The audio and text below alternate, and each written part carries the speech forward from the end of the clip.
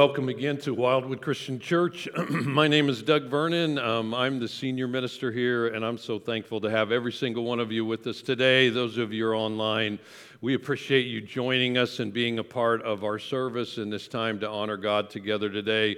I just love that time of worship, and I appreciate your opening your heart up to God and letting Him work on your life. As Phil mentioned, you can text the word welcome. If you're new, if you're a first-time guest, to the number 636-206-8654. It's also on the back of the seat, those of you sitting in a seat there that has a seat in front of you.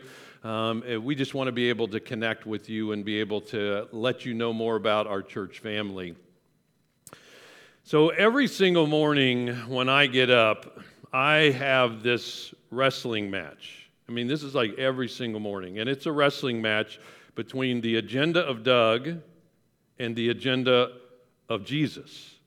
I mean, every single morning this happens to me. I wake up and I think to myself, I'd like to sleep another 30 minutes. And this voice in my head of Jesus says, I'd really like to have a talk with you this morning.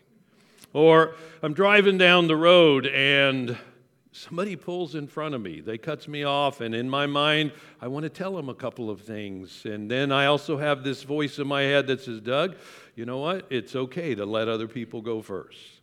Or somebody says something to me that I feel is very disrespectful, and it's like, you know what, I need to demand my rights here, and this voice of Jesus in my mind is saying things like, you know what, Doug, you need to humble yourself. Or I want to buy a brand new stereo system, right, that's on my agenda, and Jesus seems to say things to me like, you need to take what I've blessed you with and use that to help those who are less fortunate. It's this wrestling match every single day, a lot of time during the day, in which it's the agenda of Doug on this side, it's the agenda of Jesus on this side. And the days in which the agenda of Doug wins out, they don't end up being wonderful days. I think they should be, but they're not.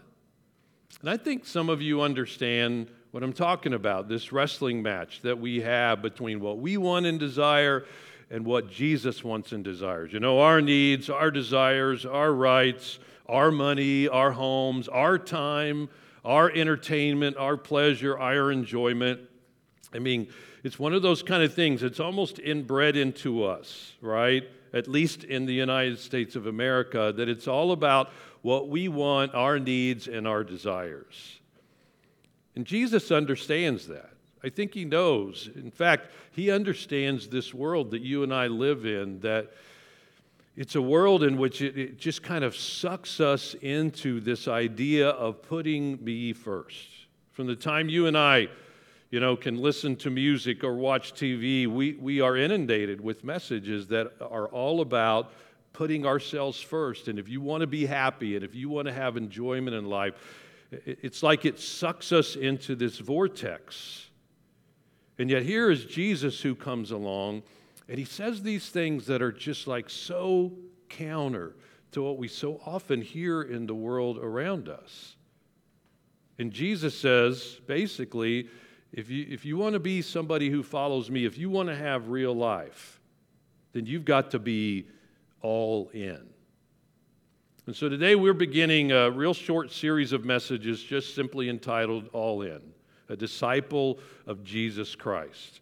We're going to talk about what it looks like to be a follower of Jesus. Now, as we've been reading through the Gospel of Luke this year and studying it, one of the things that we tend to come across is passages that talk about, uses phrases like, to follow Jesus or to come after Jesus or to be a disciple of Jesus. And those are all words and phrases that we see different times through Scriptures. And if you look at those words and phrases, one of the things you get in your mind is that Jesus has a kind of high bar up here. Jesus expects a lot from us. I mean, Jesus really wants us to go all out here.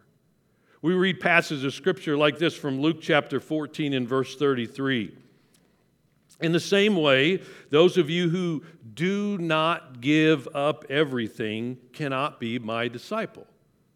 I mean, that's kind of a high bar, don't you think? Give up everything, or you can't be my disciple. Or here's Luke 9:62. No one who puts a hand to the plow and looks back is fit for service in the kingdom of God.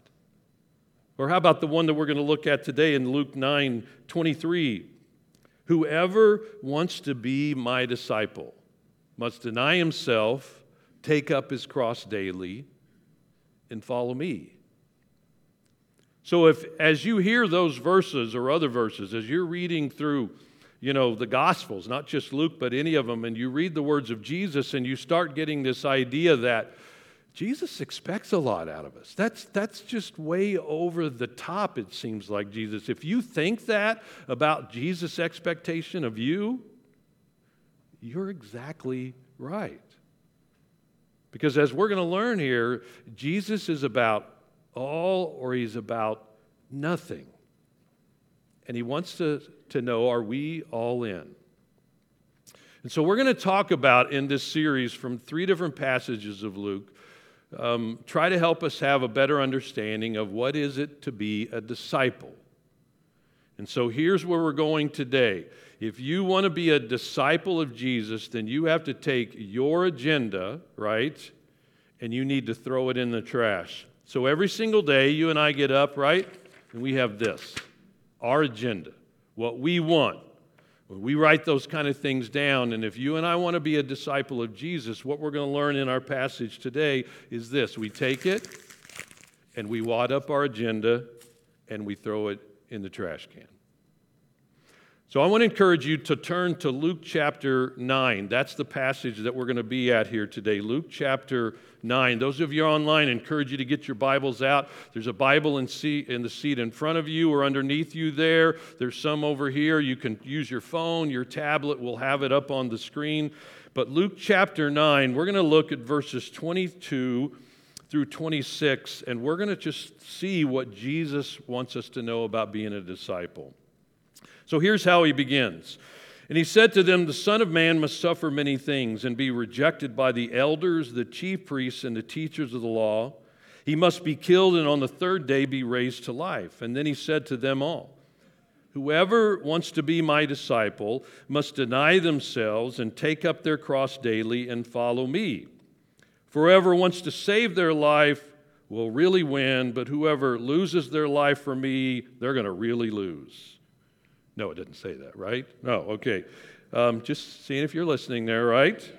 Whoever wants to save their life will what? Lose it. And whoever loses their life for me will save it. What good is it for someone to gain the whole world and yet lose or forfeit their very self?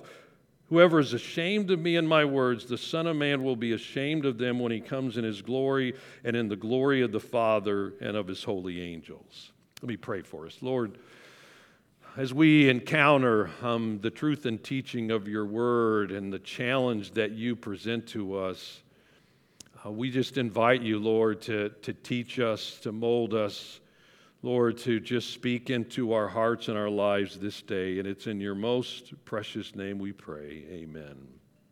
So this is a passage in which Jesus helps us to understand what is it to be a disciple, right? I mean, that's why he says there in verse 23, whoever wants to be a disciple. Now, your translation may have a different word than disciple. Yours may say, come after me, or yours may say, follow me. It's this idea, all of those phrases describe what it was to be a disciple in Jesus' day. And so here's the context of the kind of idea that we're talking about. To be a disciple meant you had a teacher or a rabbi, and you would go after them. You would follow them. You would be a learner from them. But it was more than just following after somebody, doing some learning.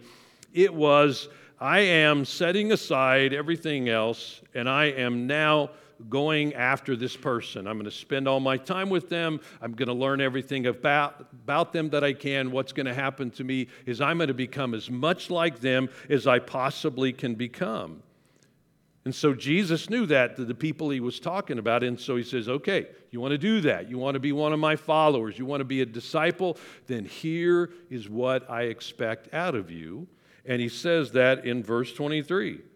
You need to deny yourself, take up your cross daily, and follow me. So those are 3 commands. So what are they again? You need to, we'll try that again. I know you weren't ready for that. Number 1, we need to do what? Deny ourselves. Number 2, we need to take up our cross daily. And what's the last one? We need to follow me, follow Jesus. 3 commands. Now, before we kind of dig into those, we need to understand what's going on, what's just happened here, all right? So Jesus has just had a conversation with some of his closest followers, disciples, and we know them as the apostles, but he's asked them a question, who do people say that I am? Now, he's not really all that interested in what other people say, because he turns to the second question and he says, who do you say that I am? He's looking right at these guys who's spending a lot of time with him. Who do you say that I am? And that's when Peter speaks up. At least in Luke's translation, he says, you are God's Messiah. Now, Peter was a Jew. He understood what that meant. God's Messiah means you are the one, Jesus, that God has promised for hundreds and hundreds of years, that through the nation of Israel, this one would come, the Messiah or the Christ. He would come and would be the Savior of the world. He would be the one who would save us. You are the one. And then, after Peter says that, here's the words of Jesus, verse 22. The Son of Man, he's talking about himself, must suffer many things and be rejected by the elders, the chief priests and teachers of the law, and he must be killed and on the 3rd day raised to life. And I kind of think Peter's going, wait a minute, I just gave you the right answer, right? I mean, I just told you what you wanted to know, and now you're telling us you're going to die? In fact, in one of the other gospel writers, Peter says, oh no, this is not going to happen. And Jesus rebukes him because he says, you got in mind the things of man, not the things of God. Apparently, Peter had the same wrestling match that I have. And so it's like, here's the right answer, and now you're saying you're going to die? Now, we learned early on that a guy by the name of Theophilus was who Luke wrote this letter to, right?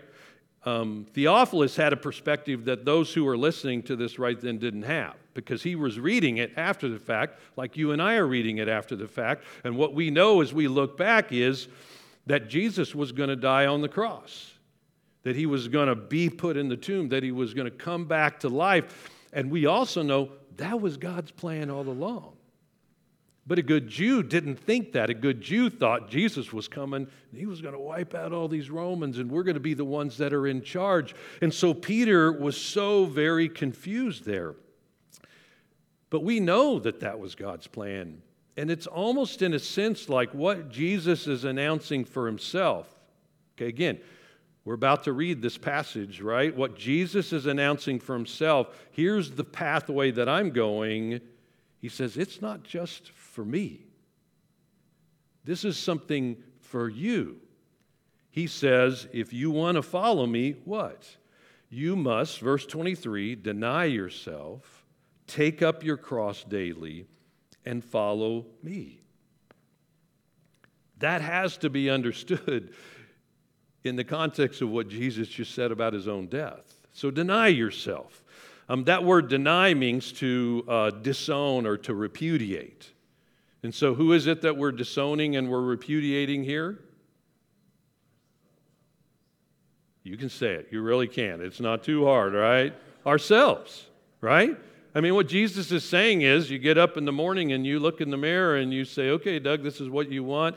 And then you say, no way, Doug, you don't get that. I disown you. I repudiate you, right? In other words, what Jesus is saying is your needs, your wants, your desires are subordinate to what it is that I want, that I desire in your heart and in your life. And that is not like the message that we get from the world, is it? I mean, again, the message we tend to hear from the world is that you put yourself first.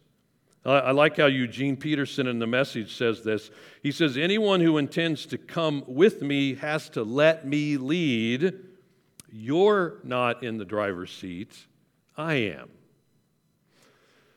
Now, that's really hard for those of us who are those type A kind of go after it personalities, right? Because we're used to being able to go after stuff and say, this is what I want, this is what I need. I mean, many of you are a part of the business world. You understand that. It's like you don't admit your weaknesses. You like go after it with everything you can. You try to be the best and you do everything you possibly can. You grab hold of that bull by the horns, right? You do whatever it is you're supposed to do. And Jesus says, no, you need to get out of the front seat and you need to get into the back seat. In fact, turn to the person next to you and say, get out of the driver's seat.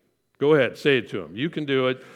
Get out of the driver's seat. Now, some of you said that with way too much pleasure, okay? I mean, you're just being helpful here to that person. It's like you deny yourself. It's like, I'm not in charge anymore. I am not supposed to be in the driver's seat. So deny yourself. Take up your cross daily. Take up your cross daily. Now, those people in that day understood what this phrase meant. Because anytime you saw somebody walking down the road and they had a crossbeam on them or something like that, you knew one thing: they were on their way to die. That was a part of the Roman custom. It was part of their humiliation. They would not just execute you for being a criminal or doing something wrong. They would force you to walk through the streets carrying some kind of instrument of your death, crossbeam, across, whatever it is. And when you saw that person, you knew that person is on their way to die. That's exactly what that meant. Take up your cross. They knew exactly what Jesus meant. You know, we hear people say things like, well, you know, my allergy is my cross to bear. You know, my neighbor is my cross to bear. My boss is my cross to bear. My mother-in-law is my cross to bear. Hopefully she's not here with you today. That is not what that means. That's not what Jesus meant, your cross to bear. I mean, Jesus told us he's about to die, and then he's saying, and oh, by the way, if you want to follow me, that's the path that you may very well have to take. You know, we tend to wear it as jewelry, right? And that's a good thing. Cross, necklace, you know, we have a cross up here behind us. We understand what that means. But if there were people in that century today, they would think it would be so weird because it would be like wearing an electrical chair, some sort of noose around your neck, some sort of syringe, that has cyanide in it. It would be an instrument of death. People in that day would think that's weird that you do that. Because when Jesus said you take up your cross daily, people understood exactly what that meant. It meant that you were going to die. And Luke adds that phrase. I'm not sure if Mark or Matthew put it in there, but Luke adds that phrase daily. Take up your cross daily. It's like we tend to forget, right? We tend to have something where we remember, okay, it's not about me, right? It's about Jesus and about what Jesus wants to do in my heart and in my life. Deny themselves, take up the cross daily, and follow me. It's walking a different path. So to follow Jesus means I look up and I'm following this path and there's Jesus ahead of me. I'm going the way Jesus wants me to go. And it's a different path than you and I might take, right? It's a different route than we might possibly think that we should take in our lives. But what it means is I have to give up my old one. To really follow a rabbi in that day, to really go, it means that I let go of the stuff. I don't follow this anymore, but I follow after them. I follow after Jesus. And it's a rough choice. It's a challenging choice. The rich young ruler, he was a guy that Jesus met who came up to Jesus and said, good master, what must I do to get eternal life? He wanted eternal life. And so Jesus looked at him, and one of the stories says he looked at him with great love, And Jesus finally says to him, give up everything you own, sell everything, give it away to the poor, and come follow me. And this guy could not let go of something so significant in his life to follow after Jesus Christ. There's things in our life that's hard to let go of, aren't there? Hard to release for Jesus Christ.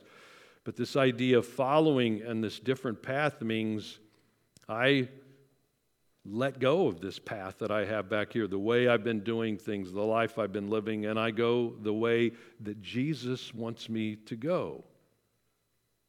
I deny myself. I take up my cross daily. I follow him. Because only with Jesus is there real life. And Jesus, all throughout Scripture, is shown again and again and again as being the way to follow. His life is better and his life is truer.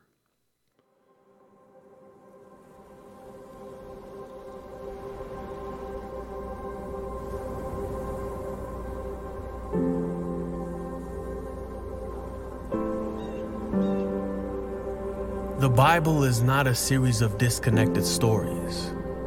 It is a single narrative in which every story, every character points beyond itself to one who is greater. The story of Adam and Eve is not just about the first man and woman. There is a true and better Adam who passed the test in the garden and whose obedience is ascribed to us. There is a true and better Abel who, though innocently slain, has blood that cries out not for our condemnation, but for our acquittal. There is a true and better Abraham who answered the call of God to leave all the comfortable and familiar and go out into the void to create a new people of God. There is a true and better Isaac, the son of laughter, of grace, who was not just offered up by his father on the mount, but was truly sacrificed for us all. There is a true and better Jacob, who wrestled and took the blow of justice we deserve, so we, like Jacob, only receive the wounds of grace that wake us up and discipline us. There is a true and better Joseph, who at the right hand of the king forgives those who betrayed and sold him and uses his new power to save them. There is a true and better Moses who stands in the gap between the people and the Lord and who mediates a new covenant. There is a true and better rock of Moses who, struck with the rod of God's justice, now gives us water in the desert. There is a true and better Job, the truly innocent sufferer, who then intercedes for and saves his foolish friends. There is a true and better David, whose victory becomes his people's victory, though they never lifted a stone to accomplish it themselves.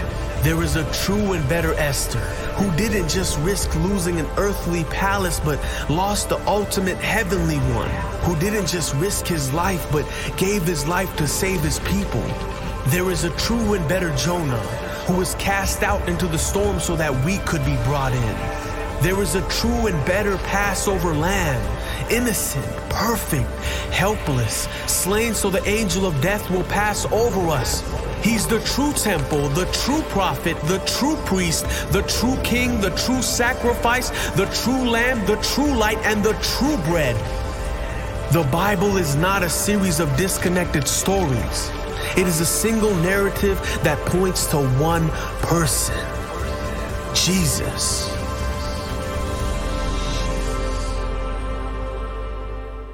I mean, it requires so much trust, this kind of a choice, this decision. It's a hard one, isn't it?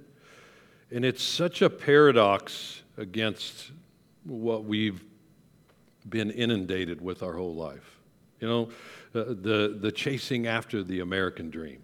You know, the desire to have a better life and a better home and a family that's happy and peace and enjoyment. You know, it's this chasing after this dream that the reality is it's a mirage.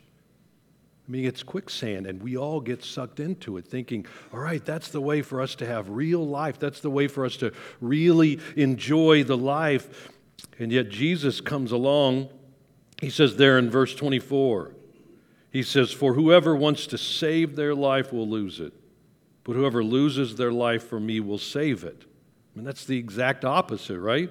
What good is it for someone to gain the whole world and lose or forfeit their very soul? I mean, Jesus is calling us to a life that is real life here. But it's so hard to let go of those kind of things that, you know, are so significant and important to us. And the imagery Jesus uses here is kind of business imagery. It's imagery between, it's like if you're looking at your accounts and you're deciding, so are we profitable or not? So we got the loss column, we got the gain column, we've got our expenses, all of those things on this side, we've got our profits, all the things on this side. And so how do you know you're successful? Well, you're successful when you got more on this side, and Jesus comes along and he messes it up. Because Jesus says, if the loss column is just in the pits, you've won. But if the gain column over here is way up, if you've gained the whole world, he says you have completely lost. You've missed out on what is real life. And there's also this trap of the opinion of other people. Now, I know some people say, well, I don't get persuaded by what other people think about me or say about me. I mean, if you say that, you're just not being honest with yourself, right? We're all kind of trapped by the opinion of other people. And what does Jesus do, though? He comes along and he says this, verse 26, whoever is ashamed of me and my words, the Son of Man will be ashamed of them when he comes in his glory and in the glory of the Father and of his holy angels. We will all have those people in our life who will scoff at us for following Jesus, who will look at us like, you're crazy. Peter fell for that kind of pressure, right? I mean, he denied Jesus Christ 3 different times. It's a trap. But into this, Jesus steps in and he declares, you want to follow after me? He said, you need to deny yourself, take up your cross daily, and follow me. So what that means is every single day, right, I get up in the morning and I take my agenda here and I think about all the things that I want to do and things I need to accomplish to make me happy. And what do I do with this particular agenda? I just wad it up and I throw it in the trash can. So what ties are you struggling with to free yourself from? So if you were honest with yourself, what is it right now? And I'm not talking necessarily even about bad things, right? But what are the ties in your life, the things that are so important to you that you're struggling to free yourself from? Is it your rights? Man, that's a big word today, isn't it? My rights even as a Christian? Is it my needs or my wants, how I spend my money? What I do with my enjoyment, times of pleasure? Is it, my job and the people there? Is it the pressure of other people? What is it that is so hard for me to let go of? I mean, I think we really have to wrestle with that, don't we? What is it that holds on to us? And then we have to remind ourselves, you know what? My needs and wants, they take a back seat to Jesus and what he wants out of me. Don't let them become an idol. I mean, when we can't let go of those and when they tend to get in the way of Jesus or take precedent over Jesus, that becomes an idol. But let me tell you something else. Every day you'll fail at this. I mean, I'm Peter. Every night I go to bed and I think about my day and I think, you know what? I tried, but man, it just seemed like my agenda just kept getting in the way of Jesus' agenda. And so like Peter, I just cry out to God and say, God, I messed up. I tried, I need your help, but I just keep letting other things get in the way. And so what do? I wake up the next morning and I take out that agenda and I say, here's the things, Doug, you want to do. And then I look in the mirror and say, Doug, you're not in the driver's seat, right? And I wad up my agenda. And what do? I just dump it in the trash. And then I say, all right, Jesus, what's on your agenda? What do you want me to do on this particular day? There's so much more to salvation than heaven. I mean, don't get me wrong. Heaven's going to be amazing, so amazing we can't even understand it. But Jesus didn't save us just so he could take us to heaven. Jesus saved us so that we could have real life, to transform us, to help us to become the kind of people that he wants us to become. And for some of us, it takes a lot more work from Jesus than it does for others, right? But it's like that's what he wants to do, to help us to find this kind of life that is unbelievable. A life that's real life, not this illusionary life that comes, when we get things all messed up in our world. And so what is a disciple? Jesus teaches us a disciple is somebody that says, my agenda goes into the trash can. And so my prayer for us as a people is that we'll really wrestle with this. And we'll let Jesus work on our hearts and our lives, as difficult and as challenging as that is, because we know where we want to put our trust. We put our trust in Jesus, who gave his life for every one of us. Let me pray for us. Lord, we thank you for your amazing love. And I pray that we would see the impact of having you as our rabbi, as the Lord and Savior of our life, as the one we follow after completely. God, imagine the impact that you can have in the hearts and lives of every single one of us in this room when we go all in for you. And Lord, every one of us fail and fall short of that, but thank you for your love. And today, Father, we just commit ourselves to you again. In your most precious name we pray, amen.